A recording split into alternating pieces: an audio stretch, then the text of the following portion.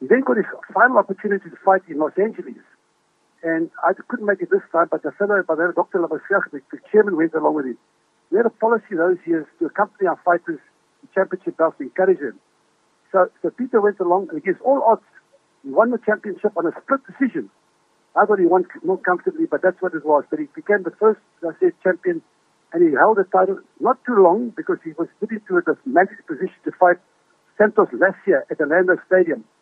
And it wasn't, he got stopped there, but I'll tell you, there was a couple of good reasons for that. No preparation of winning the championship. That was all great fighters. They go along, they party, the weight got out of condition. But he lost to a great fighter.